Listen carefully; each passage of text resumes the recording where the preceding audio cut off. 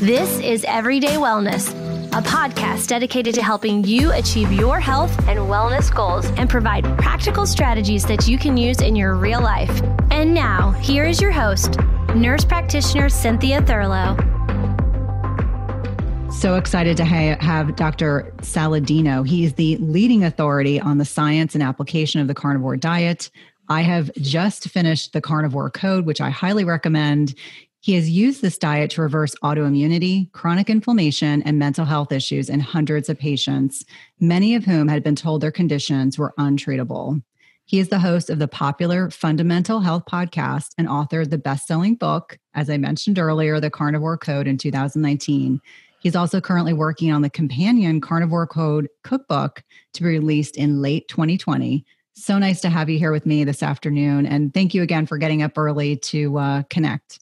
It's great to be here. Thanks for having me on. Well, I really, with, great respect and admiration, dove into your book and was very pleasantly surprised to kind of hear about your story. And I always think the background of what got us to where we are today is really relevant. And so obviously I know about your background, but I know my listeners would appreciate hearing a little bit more about it. And I love that you started as a PA in cardiology, because I worked as an NP in cardiology for 16 years. So I'm all about the heart. And I think that is one of the best specialties to be in, to really see what metabolic inflexibility and metabolic disease really does and ravages to the bodies. But I'd love for you to share your story. Yeah, I grew up in Northern Virginia, right where you are, in DC. My dad is a physician. He's an internist. And my mom is a nurse practitioner. Mm-hmm. She does diabetes care. They're both pretty much retired now. They're about to be 70 years old this year. But medicine was in my blood from an early age, and I was always fascinated by it. And as I describe in the book, I think that I'm an engineer and I became a doctor. I think like an engineer in the sense that I'm interested in the root cause of things. And even when I was growing up, I would go to the hospital with my dad and think, why is that person struggling to breathe? Why did that person have a heart attack? And even from a young age, I was fixated on atherosclerosis. I didn't call it that when I was a kid. It was heart disease and heart attacks, but it just seemed so final and it was killing so many people. I mean, heart disease is, a huge, huge killer. That I asked my dad, what causes heart disease? And he said, we don't know. Well, that's not a satisfactory answer. So, I went to college at William & Mary and studied chemistry and biology. And actually, an interesting part of my story is that I took 6 years off after college, got a little burned out, did a lot of traveling, which I'm sure shaped the way that I saw the world after that. I hiked the Pacific Crest Trail from Mexico to Canada, spent a lot of time in the mountains, mountaineering and exploring and skiing and backcountry skiing. And then eventually remembered that I was very curious about biology and chemistry and really wanted to get back to science. My first, foray back into science and into graduate school was to go to George Washington University to become a PA. And I practiced in cardiology for 4 years.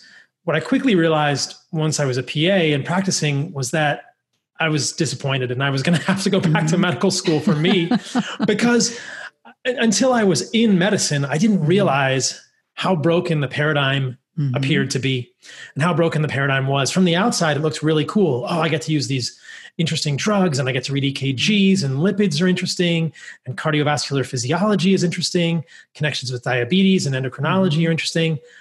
And what I saw in practice on the ground in the hospital and in the clinic was, even though I worked with physicians who were well-intentioned and very intelligent, I was instructed to keep my focus within the heart box and not to think outside of the heart box, not to think holistically.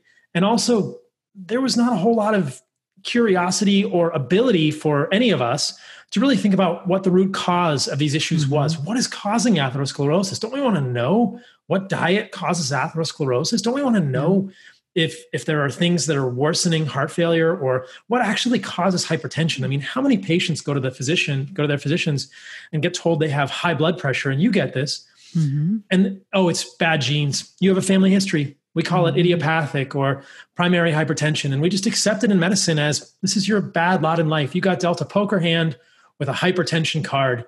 And I always thought that is unsatisfactory. I don't buy it one bit. And so I went back to medical school at the University of Arizona with the intention of doing something holistic, and I got an MD, so that's just the traditional route, but I wanted to try and integrate things. And there are so many words that are used now for this type of medicine, and all of them are inadequate. Functional medicine, integrative medicine, holistic medicine. It should really just be medicine, but I wanted to practice medicine where I could ask the questions on my own, what is causing these illnesses? And so after that, I did residency at the University of Washington, originally in psychiatry. I became board certified in psychiatry. And I went into psychiatry because at that time in my life, I thought, I need to start with narrative and I want to start with story. I'd seen cardiology and I wanted to start with narrative and story and understand what made someone tick. And the mental health issues were really interesting to me, and they're pervasive. Sure. Your listeners may know that depression causes the most morbidity, the most loss of quality of life in the world. Depression is the number one loss of quality of life and morbidity in the world. And again, it was the same paradigm. My colleagues were not interested or weren't able to, or just weren't challenged to ask the questions, what the heck is causing mental illness? What is causing depression? What is causing anxiety? What is causing psychotic disorders? What is causing bipolar disorder? And so I saw the same pattern repeated over and over in my medical journey. We're just not very good at medicine, at asking these questions about where things come from.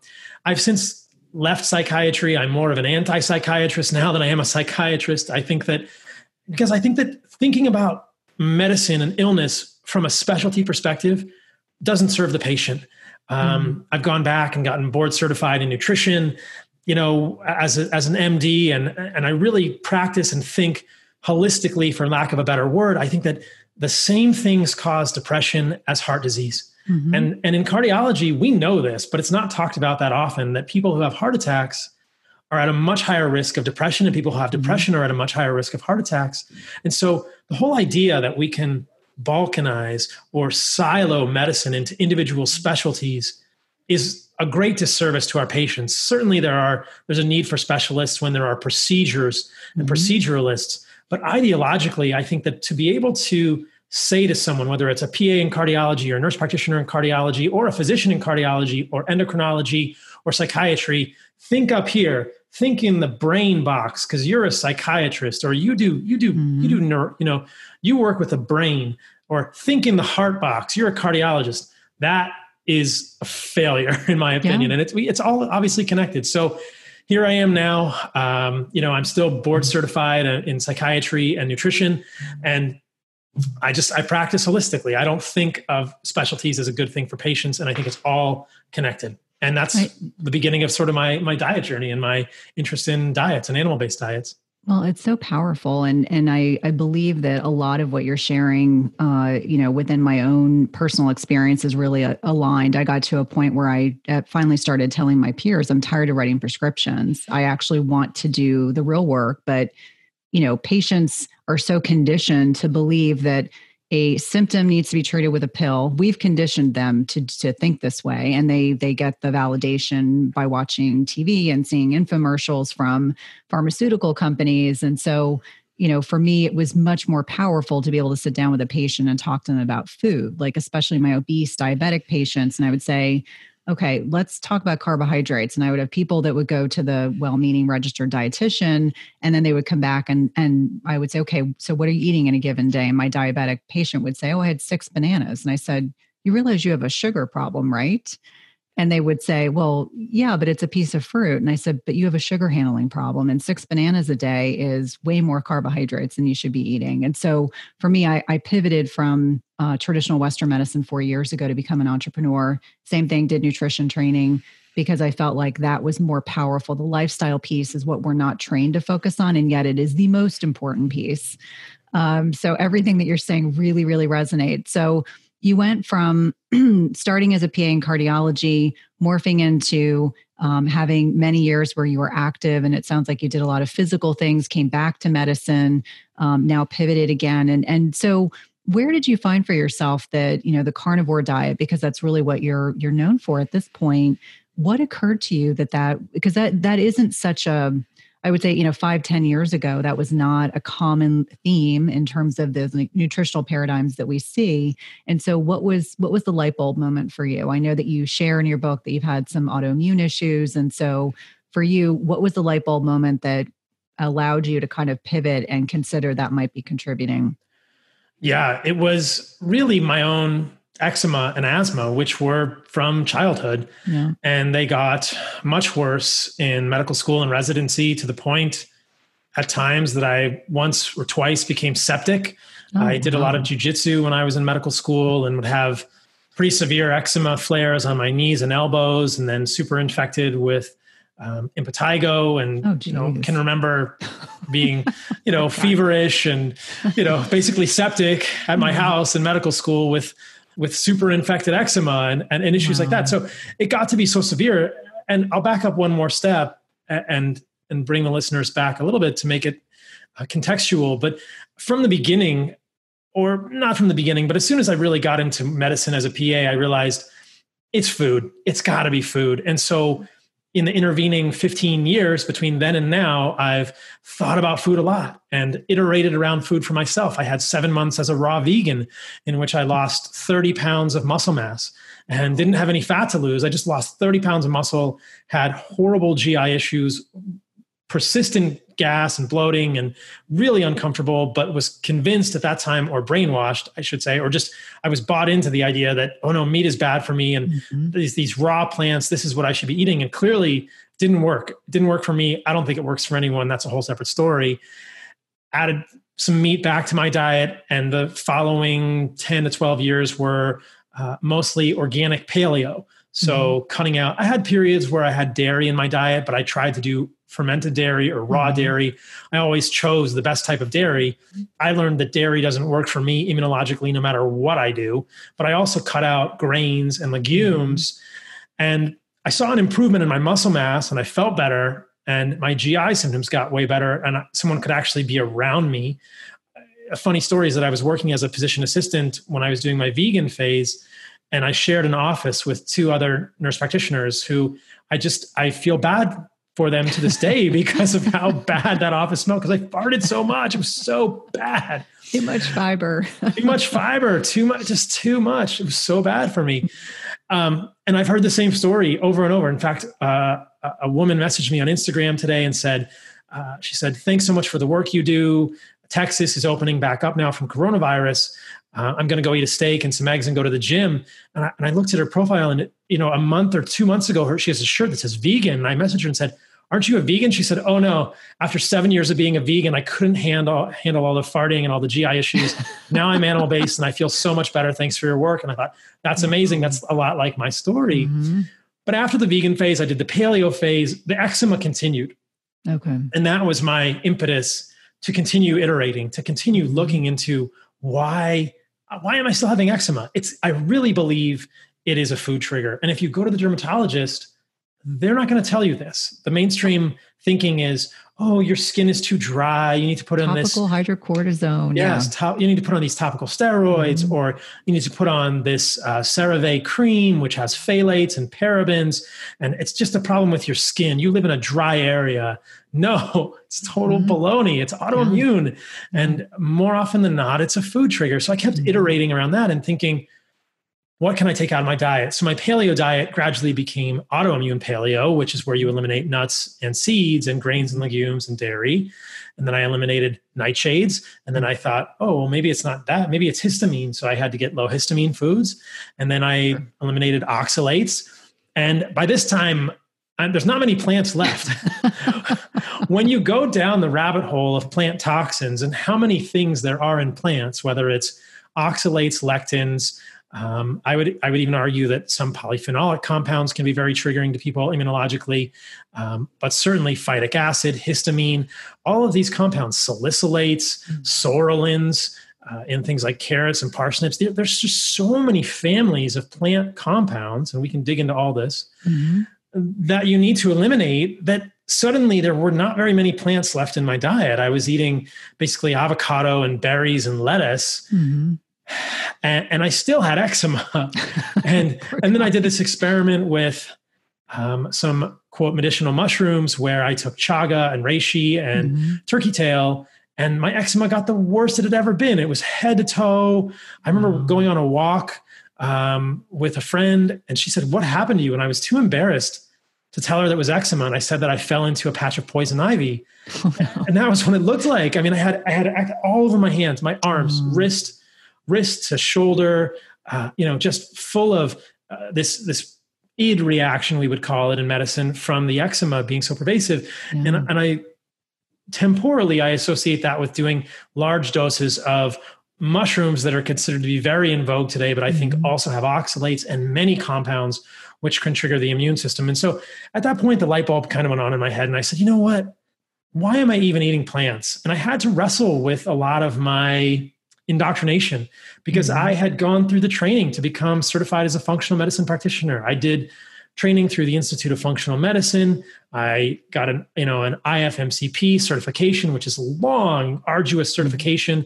And within that set of ideology, plant compounds are good for us and fiber is good for us and yada, yada. And I thought, man, this is really going against my training. But I'm just going to go with it. I'm going to just eliminate all plants. And I felt more comfortable eliminating all plants when I thought, why am I not eliminating plants? Like, what do I really need? Well, fiber.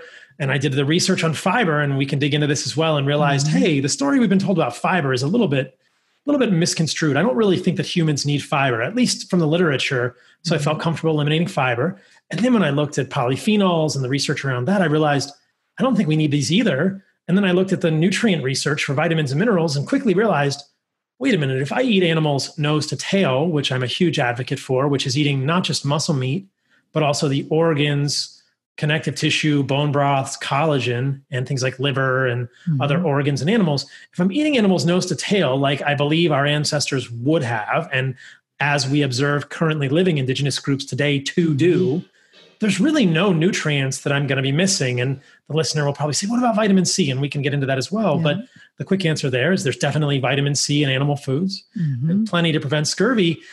So I was kind of at this position where I thought, okay, there's nothing I need to get from plants. I can get everything I need from animals. The fiber story is kind of misleading. The polyphenol story is very misleading. I'm just going to do this. And of course, all of those are rabbit holes that we can go down. All of those are rabbit holes that I elaborate on in much more detail in my book, The Carnivore Code. But the end of the story is that within a few weeks, my eczema was completely gone. Very quickly, I realized something was different about the way that I saw the world. Psychologically, I had this change. Within the first week of doing an animal-based diet without any plant foods, I just was more positive in general. I was much more calm, and something was different about the way that I was viewing the world and living in the world. This is my own subjective experience, but I've heard people repeat it many times that they not only do the GI symptoms get better, and I think that I probably farted less once I cut out the plant foods, but my eczema got better. My autoimmunity got better. My mood got better. I didn't even really think that I was angry or anxious or depressed, but my mood got better. And things just were so interesting that I went down that rabbit hole. And that all began about 2 years ago. And since then, I've been on this journey and doing my own podcast. I wrote this book, and here we are. No, I'm so grateful that you did write the book, because I have the opportunity to get my hands on a lot of the literature and books that are out there. And I was probably 2 chapters into your book and reached out to you on Instagram, or it was Twitter, and basically said, I would really love to bring you on the podcast because there's such great information here. And I think for so many of us, it's surprising. I too was paleo, got sick last year, got septic when I came out of the hospital after surgeries and all sorts of things that went on. The only thing my body tolerated after being hardcore paleo for years, I was already gluten, grains, dairy free, was meat. And it was humbling the first 4 months when I was home to realize that is the most basic, easiest thing for our bodies to be able to assimilate, break down. And what was interesting for me is coming out of the hospital, losing 15 pounds, looking very sickly because I'm not a very big person, and 15 pounds was a lot, was that when I ate meat and I was consistently eating meat and eating good quality meat, I was finding that my mood, considering everything I'd been through, was great. And so we start thinking about food and mood, neurotransmitters, the bulk of which are produced in our guts and not so much in our brains, which is contrary to what we think about when we think about antidepressant therapy. And obviously you are the expert in this area, but was really, really surprising and very humbling. And I recall that a colleague of mine was like, I wouldn't tell a lot of people you're eating carnivore. Isn't that kind of like an extreme diet? And I was like, no, well, first of all, it's not a diet, but is that extreme? Like he was thinking of it like veganism. And I said, no. I think if you really look at the research and look at the literature, it's really, really compelling. And there was one clip that I wanted to read from your book. And so for a lot of the people that come to me and are working with me, everyone is smoothie obsessed. And everyone loves kale. And so I call kale killer kale. And I have to give a nod to a colleague who uses that, Terry Cochran. So kale doesn't love you back. Broccoli is just not that into you. And spinach isn't a real friend. So I use that as a segue into, diving into another topic. But it's the focus that we have as a country and indoctrinated through a lot of dogma that we have to have a lot of plants in our diet, and especially green leafies in order to be healthy. And that somehow if you're consuming a carnivore diet, you're missing these key nutrients. And so let's talk a little bit about some of the benefits, the health benefits. We've talked about them and obviously gut health, but let's talk a little bit about like plant defenses. So what are the things that are in these plants that are making us sick, making us inflamed, creating, malabsorption in the gut and contributing to a lot of the health issues that we're seeing today? Yeah, great question. There are so many things. And I love that you bring this up about green leafy vegetables because, that word is like, that's such a special word these days. People say, I eat more green leafy vegetables is practically canon. And I want to be one of the few voices that is saying, wait a minute, I think those are the worst things we can eat. And in chapter 12 in the book, I outline what I think of as an animal-based diet and a carnivore diet and a carnivore-ish type diet. And I draw this spectrum of plant toxicity.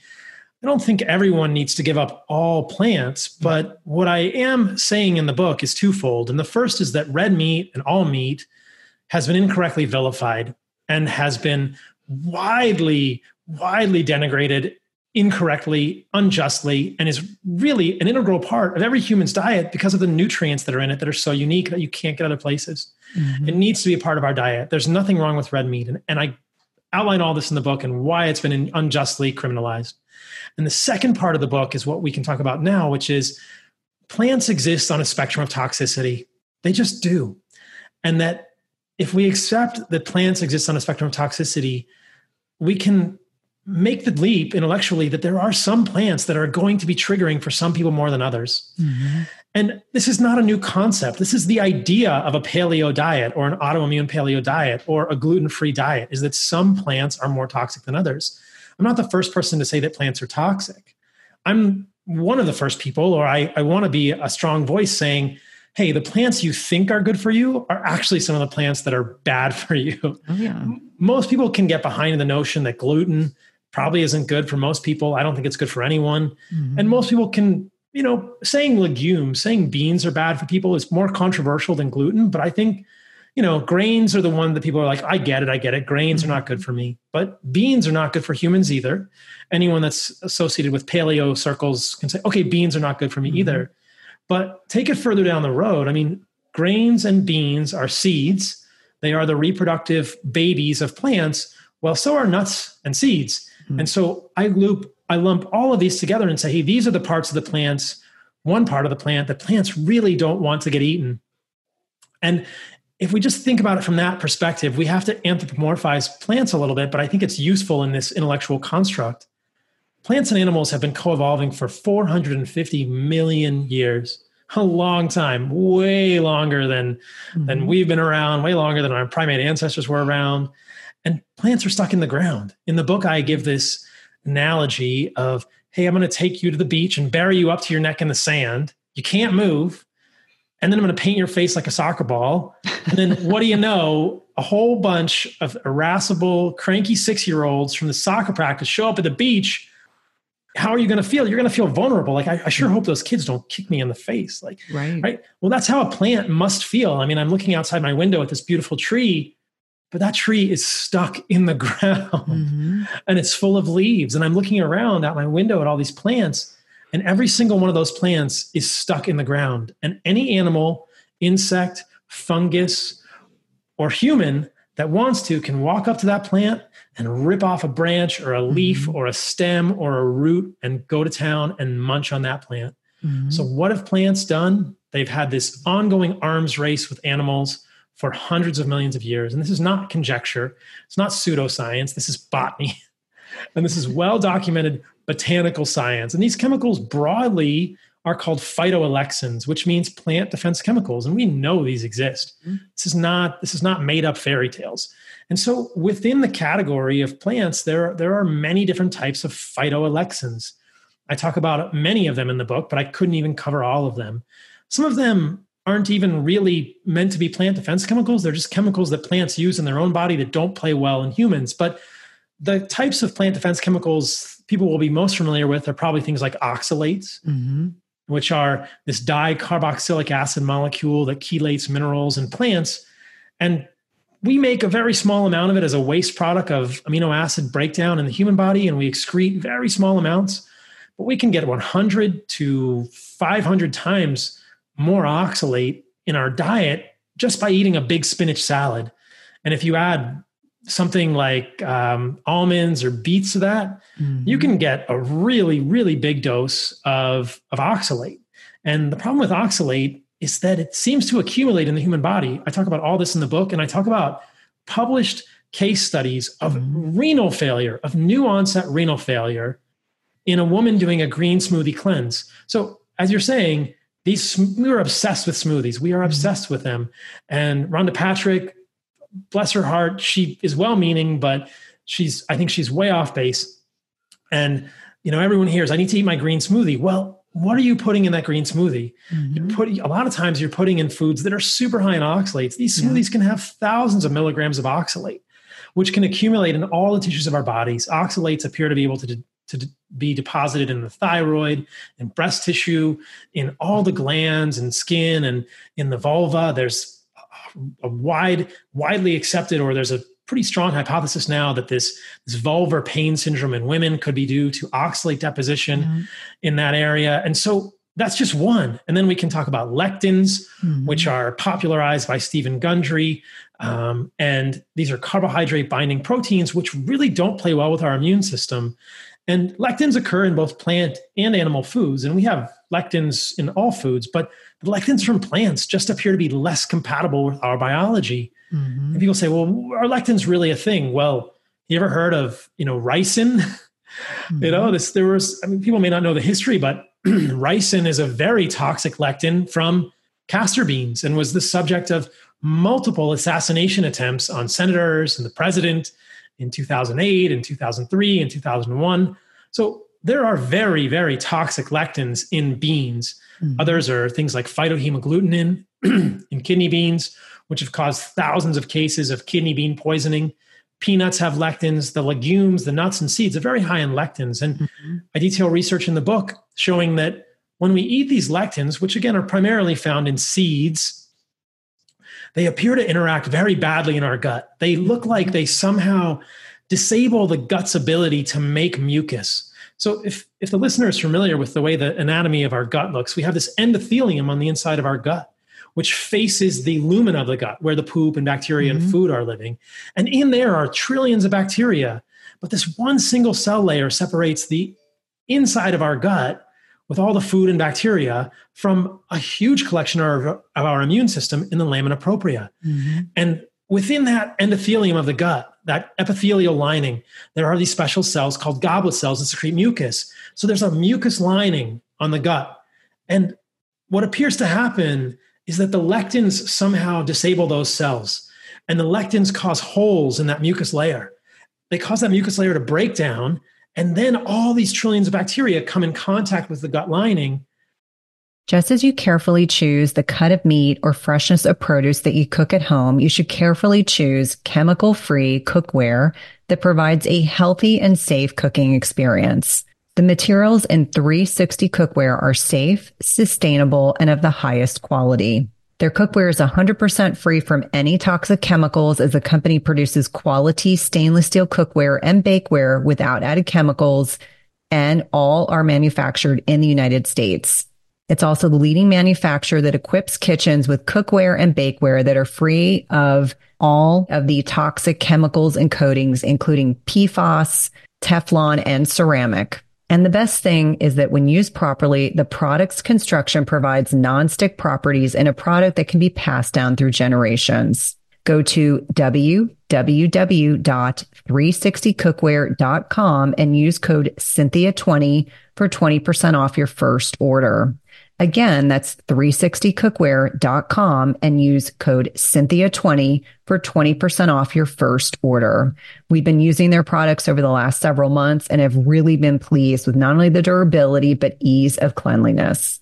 Today's podcast is sponsored by NutriSense. It combines cutting-edge technology and human expertise so you can see how your body responds to different types of nutrition, stress, exercise, sleep, and where you are in your menstrual cycle in real time. And by pairing a continuous glucose monitor with their app and expert nutritional guidance, NutriSense can help you reach your health goals. And the best part is it's not just a program where they send you the CGM and you have to figure it out on your own. Each subscription plan includes 1 month of free expert nutritionist support. Your nutritionist will work with you one-on-one, interpreting your data and providing customized advice to help you reach your health goals. The last time I had my CGM on, my registered dietitian and I troubleshooted over some specific concerns that I had. And whether you're aiming to lose weight, stabilize your energy, or just feel better overall, NutriSense offers the guidance and support you need. And lasting sustainable change takes time and can be achieved through a longer-term subscription. That's why I encourage my patients and clients to consider 3, 6, or 12-month subscriptions where it's actually less expensive and allows you to not only achieve your goals, but also to ensure that you stick to your healthy lifestyle for the long term. As I've mentioned before, I have found the CGMs I've used through NutriSense to be incredibly insightful, specifically to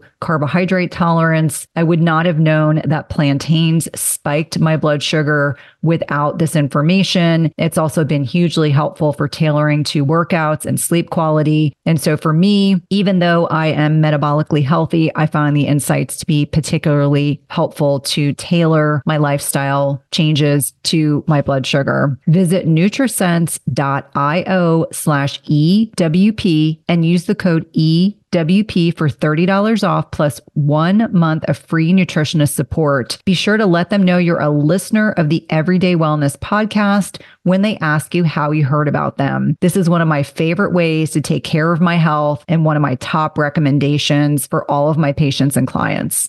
And they initiate an immune response, and we get leaky gut. The immune system opens the junctions between these cells. We get release of zonulin, and the immune system pours out into the gut to fight these bacteria, which aren't supposed to be touching the gut lining. Mm. So this is something that's never talked about with lectins, but it's primarily happening with plant lectins. It's also been shown to happen with lectins in nightshades and capsicum plants, like the spices. So all this spicy food. Well, people may know that when you eat spicy food, you can get a stomach upset. You might get reflux. Sometimes it burns when you poop. Mm-hmm. It's irritating the gut lining. Those are causing leaky gut because the lectins in those foods, whether it's tomato, eggplant, or hot peppers, or even green bell peppers, all these nightshade and capsicum plants, they have these lectins that appear to really piss off the gut lining. So that's just lectins and oxalates. And then there's salicylates, which are common. Sorolins, like I said, carrots and parsnips and parsley have these compounds in them that appear to intercalate, that kind of get stuck in our DNA. And in the DNA in the skin, they predispose us to burning and they increase the incidence of skin cancer.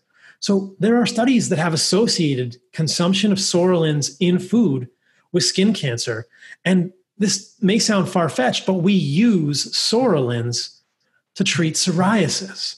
And we know that when we use sorolins to treat psoriasis, people have a much higher incidence of skin cancer. So one of the therapies for psoriasis will give people sorolins to put on their skin and then do UV therapy, and it kind of burns off the psoriasis, which is an autoimmune issue coming from food anyway.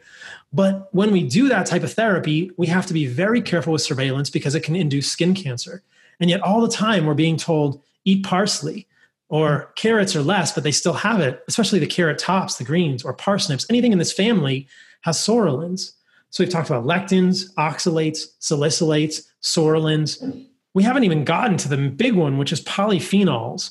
And this is where a lot of cognitive dissonance happens for people. They think polyphenols are good for humans. So, well, I'm not so sure about that. So the human body doesn't make any molecules which are polyphenolic. There's some complex chemistry here. We don't have to go quite down this rabbit hole, but there's these aromatic structures, these carbon rings with electron clouds and aromatic structures of electrons, and they're polyphenolic. There's a simple molecule called phenol, which is a benzene ring and a hydroxyl group attached, which is a known carcinogen, but a polyphenolic structure is multiple aromatic rings. Well, the human body doesn't make those structures, but plants do. And so many of the chemicals we've been told are good for us, resveratrol, curcumin, are polyphenolic. And this is something that's very counterintuitive. This is probably one of the most controversial things I say in the book. If you look at all the research on these molecules, we find that though some myopic research can show a benefit, when you expand the lens, there's a ton of studies that we're never told about that show detriment. I did an interview with David Sinclair on my podcast, and I've openly debated with him about resveratrol. Resveratrol is clearly known to worsen metabolic function. It causes more insulin resistance. It also worsens androgen metabolism. It decreases male hormone precursors in humans because it's a phytoestrogen. It mimics estrogen in the human body. There have been published studies with prostate cancer showing that resveratrol lowers androgen precursors in a negative way. So if you want to decrease your testosterone, which is important for both men and women, resveratrol will do that. But it's a very bad thing. You don't want to do that. We don't want these molecules. And then the list goes on and on. Curcumin has been shown to damage DNA, to inhibit the enzymes that coil and uncoil DNA called topoisomerases. Curcumin also inhibits or affects p53, which is a tumor suppressor gene, and it can damage or affect negatively this potassium channel called the hERG channel. This is just the tip of the iceberg. I talk about all this stuff in the book, but it all makes sense when you kind of step back because plants don't want to get eaten. As I said, kale's not your friend. Broccoli's not that into you. And spinach just really, it's not really good for you. These plants don't want to get eaten. And especially the roots, the stems, the leaves, and the seeds. Now, fruit is a whole different story, which we can talk about. Plants generally don't put as many toxins in the fruit, but just think like a plant. There have to be toxins in these foods. People will say, well, what about animals? How do animals eat these plants? Well, they've evolved eating those plants exclusively. They have a much more sophisticated system of detoxification. They have different P450 systems in their body. They have a different enzymatic detoxification system in their liver. We don't really have that because, as I talk about in the very beginning of the book, there's really good anthropologic data from stable isotopes, from historical records, from anthropologic archaeologic records, and looking at the teeth and the bones, that we've been mostly eating animals for the last couple of million years, and we haven't been herbivores. So we can get into all that. So I think we've kind of gone away, though we appear to have evolved from primates who are omnivorous and eating the majority plants. We took a big left turn about 2 million years ago. We see the size of the human brain explode with the onset, or with sort of contemporary, with lots of evidence that we started hunting. And we started hunting a lot. And as you say, the mainstream doesn't realize that meat is the most digestible thing. And we're always told, oh, it's going to ferment in your gut. It's going to putrefy. It's just, you have 5 pounds of undigested meat in your gut. It's like, I don't know where people come up with this because it's not true at all. So anyway, that was a long-winded answer, but it's so many deep rabbit holes to go down.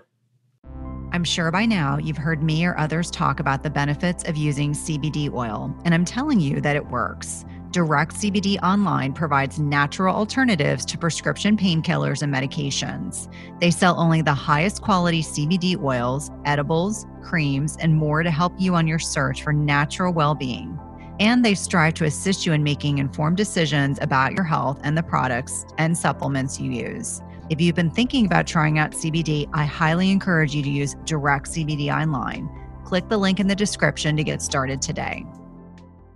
Well, it's also fascinating, and you, of course, do it so incredibly eloquently. I know when I was reading those chapters and talking to a family member and saying, like, I know you're a reformed vegan, and I'm so grateful that you're now eating animal products. And when you really think about these things, I think we're conditioned that we should all eat salad and we should all eat lots of, eat the rainbow. That's what we should be doing. And I think it all comes down to bioindividuality because I'm in my 40s now. And so I kind of feel like a lot of what you can get away with when you're younger, as you kind of hit middle age, it separates the boys from the girls. And in terms of, if you've been taking care of yourself, what is your health looking like? What's your sleep quality like? Are you exercising? Do you fast? Do you consume too much alcohol? I mean, all these things can really contribute to susceptibility to disease.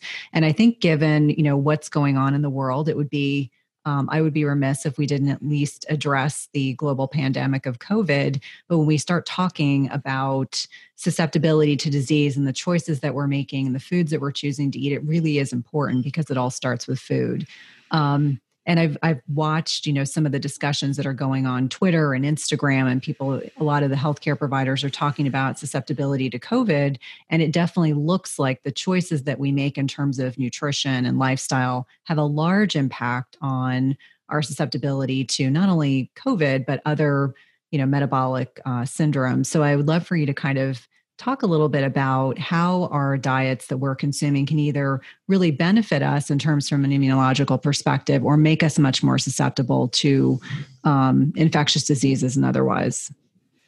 Absolutely. There's no shortage of data now showing that comorbid conditions, especially comorbid conditions connected with insulin resistance, hypertension, cardiovascular disease, prediabetes, obesity, increased visceral adiposity, so many are clearly correlated with 10x risk of severe COVID, as is low vitamin D status, which can also be a marker of insulin resistance and metabolic dysfunction.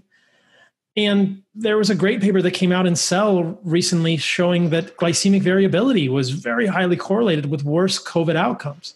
Mm-hmm. And yet I haven't really heard the mainstream media talking about this. Mm-hmm. To me, it's very sad that most of what we hear is fear-based and be afraid, be afraid, be afraid, when there's very little information about what you can do and how you can improve your metabolic health. I did a podcast on my podcast, which is called Fundamental Health, with a UK physician that I'm friends with, Aseem Malhotra. And in that podcast, we talked about a really interesting study done by Robert Lustig a number of years ago, in which they removed processed sugar. They removed high fructose corn syrup and sugar sweetened beverages from obese children's diets. And that was all they did. They were isocaloric diets, the same macronutrient ratios, same ratios of fat, protein, and carbohydrates. And within 9 days, these kids had improvement in all of the markers of insulin sensitivity. Area under the curve, fasting insulin, mean amplitude glucose excursions, fasting levels of glucose. So within 9 days, they had improvements in insulin sensitivity. Originally, when I started talking about this stuff on Instagram and saying, hey, obesity is the real pandemic, metabolic health is the real pandemic, I received criticism, which I always appreciate and want to engage with to some extent. People saying, you can't tell people to lose weight in the middle of a pandemic. It won't happen fast enough. And now I think they're completely wrong because the pandemic has been going on for 10 weeks. 10 weeks. How many times over could we have seen improvements in metabolic health in those individuals? How many 9-day cycles is 10 weeks? It's a lot. Right. It's like 7 cycles. Like we had 7 times 9 to get to that point. So it's not even questionable that we could have saved thousands of lives, both from COVID and also from long-term metabolic consequences within a 10-week period, if the messaging at the beginning had been, hey, diabetes, pre-diabetes, insulin resistance, junk food, processed carbohydrates, fats, processed vegetable oils, processed sugars, these are the real killers. Don't eat these if you want to be healthy from COVID. If you want to have a better outcome, if you contact coronavirus, stop eating these foods. Do you know how many people we could have saved? Like to me, that's the greatest travesty. That's the greatest tragedy. I mean, there's no denying the fact that tens of thousands of people have lost their lives to this illness, and it could have been a lot lower. And it could have been a lot lower in the next 5 to 10 years if that had been the motivating factor. I fear we've missed a critical moment in our history to say to people, metabolic illness is the killer, put down the Cheetos. Right. And instead, what we're seeing is articles, I posted this article, Pop Sugar, I shouldn't be surprised. Pop Sugar had an article, it's okay to stress eat during the pandemic. You're very stressed. It's okay to stress eat. And, Dr. Aseem Malhotra was getting pushback from endocrinologists saying, I'm going to eat a donut today. And I can't tell you how many of my friends who are still in residency or are attendings at hospitals are sending me photos of residents on call with pizzas, saying pizza's health food for residents on the coronavirus service. Or I had someone send me pictures today. He's a nurse in the ICU and they're giving free food to these nurses in the hospitals. And he didn't want to be identified because he's afraid he'd lose his job. Sure. What did he send me a picture of? It was all sugar. It was all sugar and junk food, every single piece of it. So I just don't understand where the mainstream media disconnect or where the mainstream ideological disconnect is to say, wait a minute, what you eat could affect your coronavirus status. Like, I think that the media wants us to feel as though we're powerless. And I'm not a conspiracy theorist. That's just what I see because there hasn't been a whole lot of media coverage of the vitamin D data. No. And there certainly has been no coverage of the glycemic variability data. But what's the answer? It's very simple. It doesn't even have to be a carnivore diet. Just cut out processed carbohydrates, processed vegetable oils, and processed sugars. And, there you go. And you're there, you're basically getting out to ultra processed foods. You can see a real improvement. Now, do I think you could do better than that? Absolutely. And in the podcast that I've done over the last few weeks, which have mostly been focused on coronavirus as well, I've been talking, what nutrients do we know the immune system needs to function properly? Zinc, copper, manganese, selenium. There's a great paper that came out recently looking at China and selenium data for coronavirus severity, probably connected with glutathione peroxidase. That enzyme is selenium dependent. And so what do we know? Where do we get those minerals? We get them from animals. You can try and get them from plants, but as I talk about in the book, as I talk about in the carnivore code, they're just not that bioavailable in plants because of phytic acid and oxalate, that dicarboxylic acid molecule. And then what about the B vitamins? Well, we know riboflavin, niacin, pyridoxine, B12, folate, much more bioavailable in animal foods. So in my opinion, if you want to have a healthy immune system, you really should be eating animal foods. You just can't get those minerals and vitamins without them.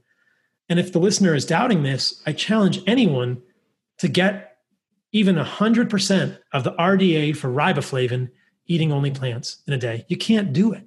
You can't do it. And the riboflavin that's in those plants is less bioavailable because they're usually conjugated to sugars. So you just can't get the B vitamins you need. You certainly can't get enough heme iron. You won't get enough selenium unless you're chugging Brazil nuts every day. You're going to get deficient in all these things unless you have animal foods in your diet. And again, my message is not you only need to have animal foods, but realize they're good for you and then understand there's a spectrum of plant toxicity. But absolutely, you're right. We know that the way you eat, metabolic health, nutritional status is the key. And the last thing I'll say is that we're seeing age as the main risk factor for coronavirus outcomes for severe COVID. And people, want to say, oh, it's being old. You get frail when you get old. That's the same kind of false thinking that drove me away from, mainstream medicine previously. Who says you need to have those things happen when you get old? Right. I think that age is a major risk factor for coronavirus because there's more insulin resistance, because there's worse nutritional status. How many 70 or 80-year-olds do you know who can take the time to make a steak or eat animal foods? So often as we get older, we're just eating more and more processed foods because it's this slow decline. We have this inexorable march to decrepitude because we've been doing bad things since our 40s. And by the time we get to be 60, all we want to do is eat bagels or tea and toast was the adage in medical school. Well, how much zinc, magnesium, manganese, copper, selenium, riboflavin, pyridoxine, and niacin are in tea and toast or little. Processed food? Almost none. Yeah. So that, in my opinion, is the reason that elderly are at so much risk. And where are they dying? They're dying in nursing homes. Well, how's the food in a nursing home?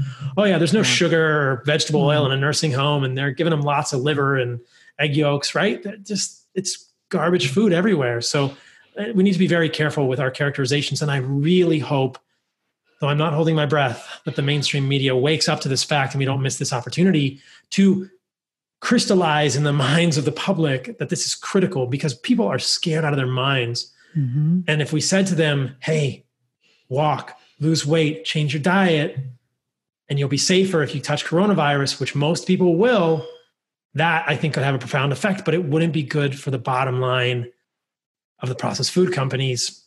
Who knows? It's challenging times. It really is. And there's a book I read a few years ago called Salt, Sugar, Fat. And it was really the first time I had this eye-opening perspective about the processed food industry and how they design foods to be truly as addictive as possible. This whole bliss point that they talk about. And one of the things that I saw evolve over my 20 years of working in clinical medicine, first as an ER nurse and then as a nurse practitioner, was that we are largely giving away control of so many things to the processed food industry and kind of taking a step back from our own health and some accountability. And by this, I mean, it could look very different for everyone, but I think it's really critical that we prioritize taking care of us so that we can take care of everyone else. And that looks like making sure you get enough sleep, making the best choices of what you have available to you. Everyone's budgets are different. And much like to your point that you said, not everyone necessarily has to eat an all meat diet, but at least incorporating animal products in and finding what plant foods, if any, really agree with your body. I know when I left the hospital last year, the one thing I craved was red meat. In fact, I dreamed of hamburgers when I was in the hospital. That's all I thought about. And I wasn't able to eat for like 11 days. And so when I came out, all I wanted was beef. And when I was finally able to, clementines. For some reason, my body wanted the vitamin C from the clementine, but that was the only thing that my body could tolerate. So I think that all comes back to talk about how we have to take a proactive stance as it pertains to our health and not just assume the processed food industry is looking out for our benefits, because it really is not. They are certainly not. There's no question about that. And, not to sound judgmental, but, I've got this apartment in California. I'm moving to Texas soon. It looks out onto some trees in a parking lot. And I'll see people walk into the apartment and I'm always like, and I'll see them walking in with food. And the majority of the time, they're not walking in with groceries. They're walking in with pizza, processed food, sugary drinks, and they're wearing masks. And I think there's a disconnect here, you guys. What are you doing? Right. And when I go to the grocery store, I always am a little bit voyeuristic. I'll peek into other people's carts.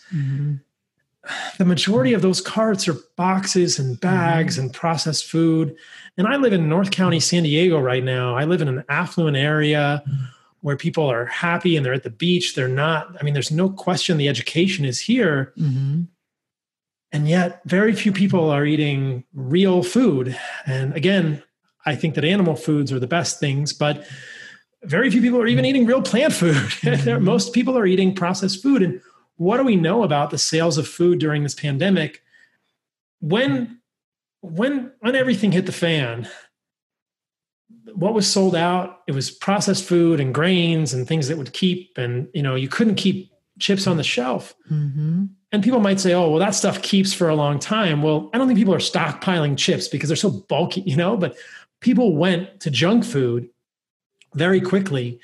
And I think that in general, it just is a magnification of what the buying habits of the public are. And I don't work in a grocery store, but it would be really interesting to ask them, how many products do you sell that are processed food versus meat versus unprocessed food in a day? I've got a suspicion that they're turning over the processed foods way more quickly than they're turning over the other foods. And at some point, we've all been sold a big fat lie. It's called the protein misconception. So starting in the 1980s, we all believed that more protein equated to more muscle growth. And I'm here to tell you it's a big misconception. This has a great deal to do that our body can only absorb protein that's broken down into smaller building blocks called amino acids. It doesn't matter if you're consuming 30 grams of protein or 300 grams of protein. If you don't have a sufficient supply of enzymes to digest the protein, your muscles will ultimately be unable to use these as vital building blocks. That's why it's crucial you take a high quality digestive enzyme. The one I trust and use myself is called Masszymes by Bioptimizers. Masszymes is a full spectrum enzyme formula with more protease than any other commercially available product, with 5 different forms of protease. Plus, it contains all the other key enzymes you need for optimal digestion. If you're experiencing bloating, gas, or digestive distress, a contributing factor can be that your body is no longer producing as much digestive enzymes. And you can try Masszymes today, risk-free. They have a 365-day full money-back guarantee and is the gold standard in the industry. Go to bioptimizers.com/Cynthia. That's bioptimizers.com/Cynthia and use promo code Cynthia10 for 10% off of any order. Again, that's promo code Cynthia10 for 10% off any order. Mighty Maca is a superfood drink mix full of 30 plus natural ingredients, and it was formulated by Dr. Anna Cabeca during her healing journey. Mighty Maca Plus ingredients, which include nourishing ingredients like organic maca powder, turmeric, quercetin, broccoli, parsley, trans resveratrol, pomegranate extract, and more, were carefully selected for immune support, to sustain energy, provide mental clarity, and improve recovery. It also tastes delicious. It supports healthy detoxification and alkalinity in the body, balances hormones, fights free radicals, and neutralizes lactic acid, all while increasing your energy and vitality. It helps improve your digestion and reignites your libido. It's a powerful superfood drink mix that needs to be part of your daily routine. And Dr. Anna is offering my listeners 10% off your first purchase by using the link dranna.com/Cynthia. That's 10% off your first purchase by using the link dranna.com/Cynthia. It's delicious and nutritious. New York Times has done multiple pieces on this. Junk food sales are up. Alcohol sales are up. Yeah. One of my friends said something that I thought was very insightful. He said, "Why didn't we put a quarantine on junk food?" I thought, well, people would revolt. Like toilet paper. You can't find toilet paper anywhere. Yeah. I mean, if I were king, junk food would have been illegal during this pandemic. You want to solve the coronavirus pandemic, or you want to make it as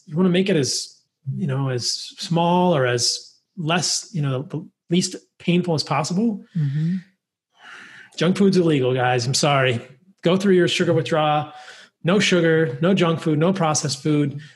Probably the concern is we'd run out of all the other food that you couldn't feed people. But theoretically, that's what we need to do. And I think that gets to very, very complex discussions about socio-political norms and farm subsidies and why those foods are so popular, and agribusiness funding of mainstream media, which is probably something we don't have time to go down the rabbit hole today. Right.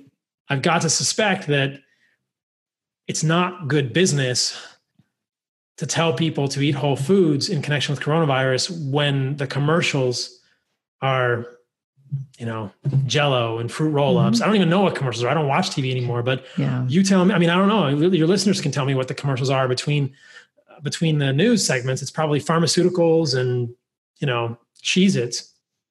Yeah, I think it's interesting. I was just saying to someone the other day that largely our TV's never on. I have teenage boys, so occasionally as a family, we will watch a movie, but we stream. So it's like the concept of what commercials are out there, I have no idea. I just know the pharmaceutical companies are probably doing really well because people are doing nothing more than sitting in front of their TVs. So let's pivot a little bit. Let's talk about some of the things, these hermetic stressors, these things that we can do proactively for our body. Obviously, intermittent fasting is one of the things I kind of hang my hat on as being, can be beneficial for our health. But what are some of the other ways other than, pivoting the way that we're choosing to eat and timing about when we're eating? What are some of the other things we can do to benefit our health beneficially? So in the book, I draw this distinction between molecular hormesis and environmental hormesis, which I've never heard anyone else do this. It was just a concept that I came up with when I was writing the book. But for people who aren't familiar, the concept of hormesis or a hormetic stressor is colloquially known as a small amount of a poison is good for you. It's kind of like that scene in The Princess Bride where they're talking about iocane powder, and hopefully people have heard this, or otherwise it's going to be completely lost on them. But the Dread Pirate Roberts is in this iocane powder drinking contest with the Italian, and he says, I've been doing small amounts of iocane powder for years, and he's developed this resistance against it. And so within colloquial speech, within common parlance, people think of hormesis like, okay, aren't these plant chemicals beneficial for me from a hormetic perspective? And I debate that notion. And I contrast molecular hormesis, which is the hormesis that might happen with plant molecules, with environmental hormesis. So I think that this concept of xenohormesis or molecular hormesis from plants was taken from what we know of as environmental hormesis, which is the fact that a small amount of sunlight is good for us. A large amount will give us a burn, and a smaller amount will give us a burn if we're eating lots of sorolins. And exercise, a moderate amount of exercise is good for us, but if you train for a marathon every day, you're going to get fatigued and you're going to crash. You can only lift so much weight before your muscle explodes. So a small amount of a stressor will cause the body to be stronger. There's lots of talk now about sauna and cold plunging, and this is environmental hormesis. There's a study I talk about in the book in which cold water swimmers in Berlin were observed, and after a 1 hour cold water swim, akin to a cold plunge, their glutathione levels went down, suggesting that they had some oxidative stress. They look at them the next day and their glutathione levels are back up above normal. This is hormesis. This is exactly what happens with exercise and sunlight and these environmental things. The same could be said of sauna, with heat shock proteins, the hormesis that happens there. And the point that I suggest in the book is that we don't need plant molecules to be ideal from an antioxidant perspective. So much of the narrative around plants has been, oh, you need this sulforaphane molecule because it'll increase your glutathione. Well, that's not really true if you look at the studies. Though you can do a small study and show that sulforaphane will increase the production of glutathione by turning on the antioxidant enzymes, by turning on the NRF2 system in the liver, because it is, in fact, a pro-oxidant. Many of these antioxidants have been misunderstood. They're all pro-oxidants, right? These are pro-oxidants. They turn on the NRF2 system in the liver, which causes you to make more glutathione in response. They don't actually act as antioxidants in the human body. This is incorrectly imagined or described human physiology. But why do you need sulforaphane if you already get enough glutathione from being in the sun, cold plunging, and hormetic stressors like exercise or sauna? And the response is, well, what about more? Wouldn't more be better? And the answer is no, because if you look at the studies that I show in the book, if you're doing those things, it doesn't look like sulforaphane gives you any more glutathione. It's the experiments that have been done are myopic. In the setting of their sort of contrived models, you can show that glutathione will go up with sulforaphane. But when you look at free-living humans who are consuming more fruits and vegetables versus humans who are consuming less fruits and vegetables in a controlled experiment, there's no difference in the antioxidant markers, overall oxidative stress, markers of lipid peroxidation, or markers of DNA damage, saying, where's this real fairy tale benefit from these plant molecules? I don't see it. It doesn't exist for many people. And the piece that so often gets missed is that these plant molecules also come with side effects. They come with detrimental effects. We hinted at this earlier. Sulforaphane doesn't just turn on the NRF2 system in the liver. It also causes lipid peroxidation in your membranes of your cells and competes with iodine at the level of the thyroid for uptake, causing thyroid issues.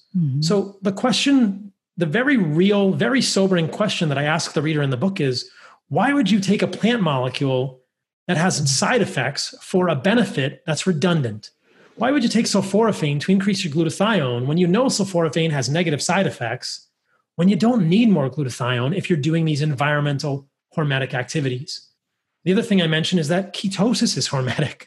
And ketosis turns on a lot of the same genes that resveratrol does. So back to the resveratrol example, why would you take a molecule like resveratrol that is going to negatively affect your hormones for both men and women, that is negatively going to worsen your metabolic health and decrease glucose handling or mess up glucose handling, when you can get the same benefits to the sirtuin genes by doing intermittent fasting, time-restricted feeding, or occasional low-carb days, or extended fasting.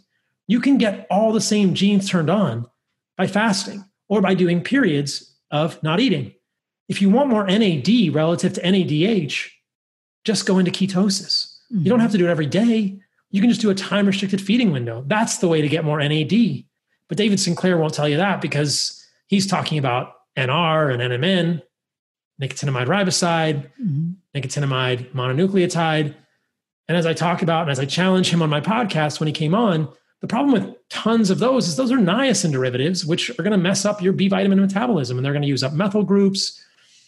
You can't take NR and NMN unless you have plenty of methyl groups. You're going to have plenty of methylfolate, plenty of riboflavin. You're going to need extra betaine. You're going to need trimethylglycine, which is the same as betaine. So it gets into complex esoteric biochemistry. But the point here, the point I'm making in the book is I believe you can get all the benefits we need. We can be optimal just by being in our environment, just by living what I would call a radical life, just by being in the sun, exercising, being in cold water, sauna. That's how we get these environmental hormetics. We don't need plant hormetics to be optimal in any way, shape, or form, and they come with all these attendant side effects. So it's a little bit of a complex concept, and it's definitely contrary to the mainstream thinking, but in my mind, the literature supports this very strongly, that we don't need these plant molecules, and we definitely don't need all their negative side effects. I think it's really compelling. And I'm thinking a lot about Wim Hof is so popular right now. And a lot of people are using some of these hermetic stressors. They're, maybe they're ending their shower with a minute or two of cold water therapy. And a lot of these things are kind of tapping us back into that parasympathetic rest and repose. Most of us are sympathetic dominant, running around in our crazy kind of frenetic lives. I definitely want to touch on oxalates because I feel like that in particular, in terms of plant toxicities, is one that people are very surprised. I think people hear the word, they don't really know what that represents. I know for myself and many of the people that are in the gluten-free community end up getting a lot of oxalates. We're eating a lot of nuts, a lot of nut flours, and not realizing that some of our gut issues are actually exacerbated by these particular plant toxins. I actually had an oxalate expert on a few weeks ago, and even with all my training, I thought I was fairly knowledgeable about oxalates, and yet some of the information that's also echoed in your book, she was talking about, and I was trying to explain to someone that, we kind of in the Western medicine model think about oxalates in terms of kidney stones, but it's so much more than that. And you even touched on how it can deposit itself in some of the tissues. Where I typically see a lot of issues with oxalates is people start either getting loose stools, they end up getting bound up, they get constipated, and not even realizing that some of their brain fog issues can be exacerbated by the oxalates. Do you find that of the plant toxins that you're talking about, is that one that people are usually more surprised about, or is it a constellation of all of them? I think that people are very surprised about oxalates, and we've never heard the term, and it's organic chemistry, so it's very hard to conceptualize. What's an oxalate? What is oxalic acid? But you're absolutely right. The most common kidney stone is calcium oxalate kidney stones, and why do we get calcium oxalate kidney stones? Well, because we're eating more oxalates in our diet. And that's mainstream medicine thinking. If you've had a calcium oxalate kidney stone, mainstream medicine will tell you to limit high oxalate foods. What foods are those? Almonds, spinach, rhubarb, beets, many. I have a whole list in my book. But they won't really connect the dots and say, that's probably what happened in the first place. That's why you got the kidney stone in the first place. And yet, why would any of us want to, put ourselves at risk for a kidney stone by eating lots of oxalates? I'm friends with Liam Hemsworth, and his story is now public that he had kidney stones as a vegan, and he had a calcium oxalate kidney stone. I'm hoping to have him on my podcast soon. He benefited greatly by including animal foods in his diet.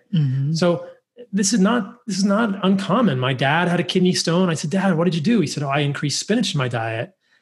This was before he helped me edit my book, and he read the book. And so people don't get it. And the most striking things I found with oxalates were that they're found in breast tissue. And there are researchers who believe that they're potentially a nidus for breast cancer. I saw that. And that they're connected with ductal carcinoma in situ and lobular carcinoma in situ, and that you can inject oxalates into a mammary fat pad of mice and rats and see cancers develop. And they're really not a good thing in the human body. You can also get a ton of oxalates by eating chocolate. And, this is the Valentine's Day massacre probably for people. 2 to 4 ounces of chocolate, which is not a small amount, can give you the same amount of oxalate in your kidneys that people who have a condition called primary hyperoxaluria have. And what we know about people with primary hyperoxaluria is that they get systemic oxalosis, distribution of oxalate throughout their body. They often get kidney stones that are so bad that they have to be lithotripsied or surgically removed. And they usually have renal failure eventually because their oxalate levels are so high. So, and primary hyperoxalosis is a deficiency or a defect in one of the enzymes of the glyoxylate pathway, which breaks down proline and hydroxyproline into oxalate in the human body. So they produce more oxalate because of mutations in this genetic pathway. But we can create equivalent levels of oxalate excretion in the kidney and oxalate circulating in the body by eating 2 to 4 ounces of chocolate. Well, imagine what happens when you eat a green smoothie. And, every once in a while, probably not a big deal unless somebody's very sensitive, but every day, big problem, or big doses for many times. But when people eat green smoothies, they don't just eat one green smoothie a month. Maybe some people do, but they go on kicks. They eat them every day. And then when you think about how many foods have oxalate in them, it's pretty common. And oxalates are used also by plants as defense chemicals. They have multiple forms in plants. There's a rafide form, which looks like a needle. And there are some plants like Dieffenbachia that will actually shoot the needle at animals and insects to kind of dissuade them from eating them. So they're pretty vicious little things. No kidding. Well, I'd love for you to kind of wrap up and walk us through what a typical day is like for you. I know that you're a huge proponent of, nose to tail. So what is a typical day like for you in terms of what are your meals like, putting them together? I think people are really curious. They're like, you just eat meat? And I'm like, yeah, sometimes we just eat meat. Yeah. So I just released a video on my Instagram and YouTube, what I eat in a day. People can watch that if they want to see what I eat. When everybody always asks me the same question, you just eat meat? And I say, well, not really. I eat eggs. Sometimes I eat seafood, and I eat organs, and I eat bone broth. And recently I've been eating honey as an experiment and really enjoying sort of the metabolic flexibility that comes with some carbohydrate in my diet without fiber. And I've been wearing a continuous glucose monitor just to check my blood sugar responses and finding it quite fascinating, and really not finding that my blood sugar goes through the roof or is massively elevated, or that by eating honey, I'm developing insulin resistance. So I eat 2 meals a day. I eat in a pretty small eating window. I like to eat around 8 o'clock in the morning, and I'll try and finish my last meal by 2 or 3 p.m. I don't eat dinner. I think dinner is the most overrated meal of the day. And that's the reverse of what many people do. Most people will do time restricted feeding and start later in the day. I like to start earlier. I eat breakfast and a late lunch, and I'm done. And so I always have 16, 18 hours of fasting overnight, which means that even though I'm eating honey during the day, I'm almost certainly in ketosis in the morning, meaning that I have some periods in the day where I'm anabolic, and then overnight, hopefully, theoretically, doing some house cleaning, turning on AMP kinase, turning off mTOR, getting those longevity genes turned on, getting ketones going, changing that NAD to NADH ratio throughout the day, kind of cycling back and forth. But that's kind of the beauty of intermittent fasting, is you can still eat during the day, and you can even eat safer carbohydrates during the day, and yet shift that NAD to NADH ratio with ketosis during that time period when you're fasting. So again, I'll finish my last meal. Both meals of the day are about the same. I'm about 175 pounds now. I'm 5'10", pretty lean these days, maybe 8% body fat. And I'll eat about 1.75 pounds of meat per day plus organs. So I go for about 175 grams of protein per day. I've been eating a lot of stew meat recently. I find it to be very affordable. I will only eat organic, grass-fed, grass-finished meat. I strongly believe in supporting regenerative farms like White Oak Pastures. And I'll eat some stew meat, and then I'll eat egg yolks. I like egg yolks, and I'll have some organs. So at breakfast this morning, I had about 3/4 pound of stew meat, 4 egg yolks, and about 3 ounces of liver. And then I had some honey with that, and I had some bone broth and tendons. So that was breakfast. You can imagine that's pretty filling. Yeah. I'm not hungry. I don't snack. I don't have to. At 2 o'clock, 2:30 today, I'll eat, quote, dinner. And it'll be about the same. I'll have maybe a pound of stew meat, some egg yolks.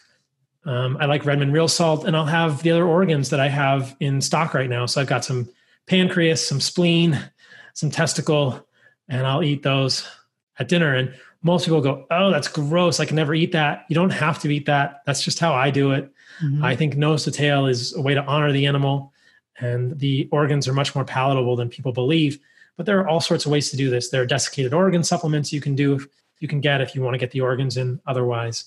But whenever anyone asks me what I eat, I always think, well, just because I eat this way doesn't mean everyone needs to eat this way. In the Carnivore Code, I outline 5 tiers that people can use and kind of fit it into their life however they want. I like the organs. I find them to be a very unique food. They're very affordable. And I think they have unique nutritional properties. Like we talked about earlier, riboflavin, tons in liver, a good amount in kidney too, but really not a whole lot of other places, a little bit in heart, but much more than muscle meat.